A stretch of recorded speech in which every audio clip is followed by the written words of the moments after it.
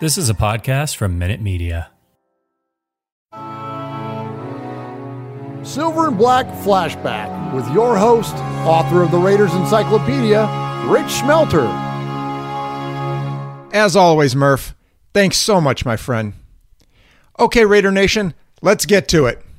Now, on the last episode of Silver and Black Flashback, we delved into the career of Cliff Branch and his amazing speed that won him state championships in the 100 and 220-yard dashes as a high school track star in Texas before setting records in the same events while in college and then as one of the NFL's all-time greatest wide receivers.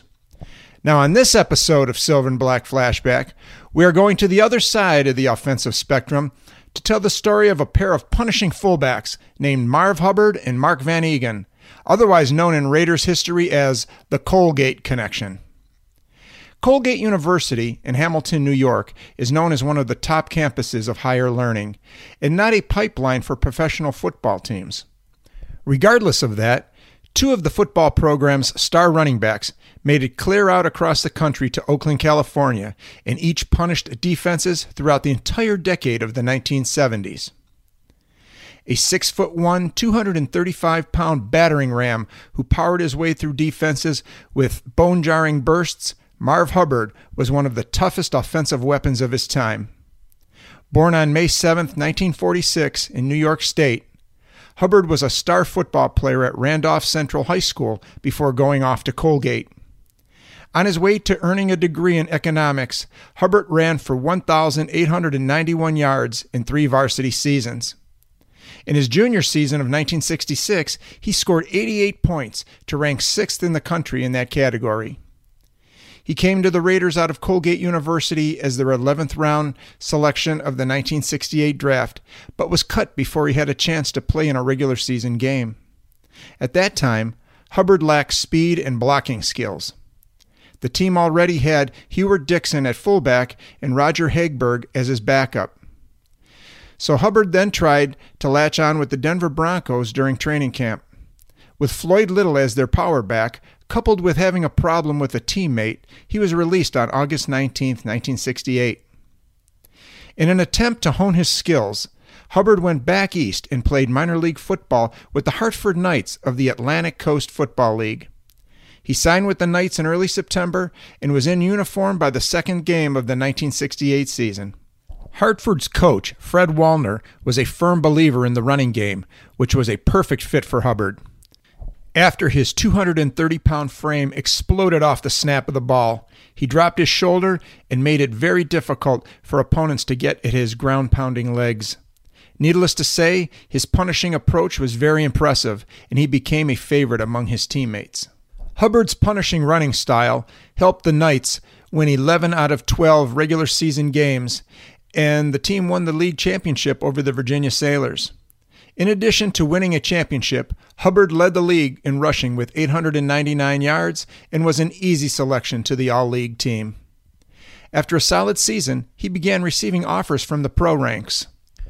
However, it was the Oakland Raiders that still owned the rights to him, so they brought him back out to the West Coast, moved Roger Hagberg over to tight end, and created a spot for him on the roster, and Hubbard remained a die-hard contributor for the Raiders from 1969 through 1975. He established himself as a tough, brutal runner who inflicted punishment with his thrusts into an opposing defense. He was especially dangerous, pounding the ball between the tackles to wear the defense down. When the plays 68 and 69 boom man were called in the huddle, Hubbard's face had a huge smile on it. And the reason for that smile was that he knew the ball was going to be placed into his hands and that within a few seconds his body was about to slam into defenders, inflicting more pain on them than on his own body. He was tough and truly enjoyed possessing that trait. To absorb as much impact as possible, Hubbard wore a big set of shoulder pads, usually designed for linemen. He tested equipment out to see just how it would hold up to his punishing thrusts and patted himself to provide extra protection from jolts. He also broke about a dozen helmets throughout his career due to his bone-jarring runs. Hubbard gave his all in every game he played, but always seemed to step it up a notch against the hated Kansas City Chiefs, especially against middle linebacker Willie Lanier. The future Hall of Famer from the Chiefs and Hubbard staged some vicious collisions over their playing days against each other, with some of those hits being heard clear up into the stands. His punishing play alone earned him his rightful place in Raider lore. However, he decided to add to it off the field by displaying a unique brand of celebrating after an Oakland victory. After enjoying some adult beverages at a local bar, Hubbard would walk next door to a business and then slam his fist through a front window. He always prided himself in being able to remove his hand without cutting it on the jagged glass. He accomplished this for some time until Oakland head coach John Madden finally put an end to it after the owner of the business threatened to call the police. It was probably on Madden's mind also that his star fullback might have his luck run out one day and that his hand would come out of the incident looking like ground meat, which would have put a severe damper on his availability. And by the way, Marv Hubbard always paid to have the window fixed. He also enjoyed a good fight, and back where he came from, he would go into a bar, have a drink, get into a fight, knock a guy down, and then pick him up off the floor and buy him a drink. Boom, instant friends after that. He also enjoyed riding his Harley-Davidson through a bar during his Raider days. And just for the record, the Harley-Davidson was not going all that fast, but still, once again, he rode his motorcycle into a bar. After leading the team in rushing from 1971 through 1974, he was hampered by a shoulder separation that never healed properly. To help him continue to get out onto the field, a belt was wrapped around his ribs and tied to the belt on his pants so that his arm would not go very high and slip out of its socket. He spent the 1976 season on injured reserve, but did receive a Super Bowl ring when the Raiders won the Super Bowl that year. He returned for one more year in the NFL with the Detroit Lions in 1977. After seeing reduced playing time with the Lions, Hubbard retired following the 1977 season. He was so proud to have played an important part in the Renegade Raiders style that if he did not have to take his uniform after a game, it would have remained on him always. He loved the experience, and all of those in Raider Nation who witnessed his performances felt the same way. After his playing days were complete, Hubbard briefly became a country musician and songwriter. In 1978, he released a song entitled "Fullbacks Ain't Supposed to Cry." He played in celebrity golf tournaments, was a computer programmer, and worked for a few insurance companies in Hartford, Connecticut.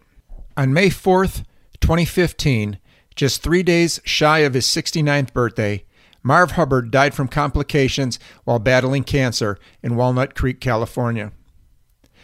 While Hubbard was in his prime days as a Raider, another punishing running back was getting attention at Colgate University. From Cambridge, Massachusetts, to his induction into the Scholar Athlete Hall of Fame, the 6'2", 223-pound Mark Van Eegen is an excellent example that brains and brawn can go together successfully. Born in Cambridge, Massachusetts, on April 19, 1952, near the prestigious Harvard University, Van Eegen excelled in the classroom while earning All-State and All-America honors as a running back at Cranston High School in Rhode Island. He then made his way to Colgate University, and while pursuing a degree in economics, Van Eegen also pursued Colgate rushing records, and upon graduation, he was successful at obtaining both. He broke a 25-year-old Colgate rushing record by running for 2,591 yards in 3 varsity seasons. In his senior season of 1973, he became the first running back in school history to gain over 1,000 yards in a single season, and his 14 rushing touchdowns, also in 1973, broke Marv Hubbard's previous school record of 13 set 7 years earlier. After his senior season, Van Eegen was selected to play in the East-West Shrine game. There, watching practice on a rainy San Francisco day was none other than Raiders owner Al Davis, who possessed more football knowledge than virtually every other team owner in the history of the game. The Raiders selected Van Eegen in the 3rd round of the 1974 draft, much to the surprise of many NFL scouts. The scouting reports on him from around the league claimed that he was not big enough or strong enough to pound the ball between the tackles like an NFL fullback was required to do. However, none of that mattered to Al Davis, because after observing Van Eegen during a workout in San Francisco, he came away extremely impressed with the Colgate product. When Van Eeghen arrived in Oakland, Hubbard was still firmly entrenched as the team's starting fullback, and there was no way the rookie was going to overthrow the veteran for his job in 1974, so he accepted a backup role for the time being. But he almost did not want to accept any type of role with the Raiders at first, for he found his first training camp to be a bit wild when he arrived for it in July. A player strike was going on at the time in 1974, and only free agents and rookies were there battling hard to impress the coaches. And why not? Anyone in their right mind with an opportunity like that would give it their all for a successful chance at professional football. But to the cerebral Van Eeghen, this style of practice was a brutal experience every single day, and it made him extremely depressed. One day, he just sat in the shower and thought he did not need this kind of life. It was never a dream of his to play professional football, and he felt that he did not go to college for this. Once again, Colgate was a very prestigious university and known for academia and not a breeding ground for NFL players. But all that changed in August when the veterans reported back after the strike, and one of those vets changed Van Eeghen's thinking. And it was none other than Marv Hubbard who helped out Mark Van Eeghen. He took a liking to the young fullback from his alma mater and began teaching him things about being a fullback in the NFL. Always an exceptional student, Van Eeghen listened and learned throughout his first 2 seasons. When the Raiders opened their 1976 training camp, Van Eeghen was still considered the number 2 fullback on the depth chart. However, during the preseason, Hubbard changed all that when he suffered his 3rd shoulder separation in 1 year. The reoccurring injury put Marv Hubbard on the injured reserve list and left Oakland without a starting fullback. This opened the door for Van Eeghen to provide the team with solid running between the tackles and also blocking and catching the ball out of the backfield. There was no doubt that Mark Van Eeghen was inexperienced when the season began, but by the end of it, he was the dependable fullback that Oakland had always counted on in the past. With explosive power, quickness of foot, and the blocking up front from the greatest offensive line ever assembled, the former Colgate product powered his way for 1,012 yards in the Raiders' first Super Bowl winning season. And along the way, he proved that he no longer lacked experience or was too light to take the pounding of such a demanding position. He continued to do an outstanding job over the next 4 seasons. He might have had a docile personality compared to his life on the wild side Raider teammates, but Van Eeghen was a true Raider on the field. Whether it was running, blocking, or catching passes, he excelled and became one of the best examples of what a fullback should be, with a stiff arm blast as a major weapon coupled with his explosive short bursts and quickness. In 1977, he ran for a then team record of 1,273 yards to lead the American Football Conference in rushing and earned a Pro Bowl spot for himself. The following year, his 1,050 yards made him the first Raider running back to top the 1,000-yard rushing barrier for 3 straight seasons. In 1980, he ran for 838 yards, added 259 more in 4 playoff games, and helped Oakland secure another Super Bowl championship. His 107 consecutive game streak ended in 1981 due to missing most of the season with injuries. Stickum was a product used mostly by baseball players to get a better grip on their bats. It was also used by pole vaulters and weightlifters. It is a sticky yellow goo that was made famous with the Raiders by Hall of Fame receiver Fred Biletnikoff and later by cornerback Lester Hayes.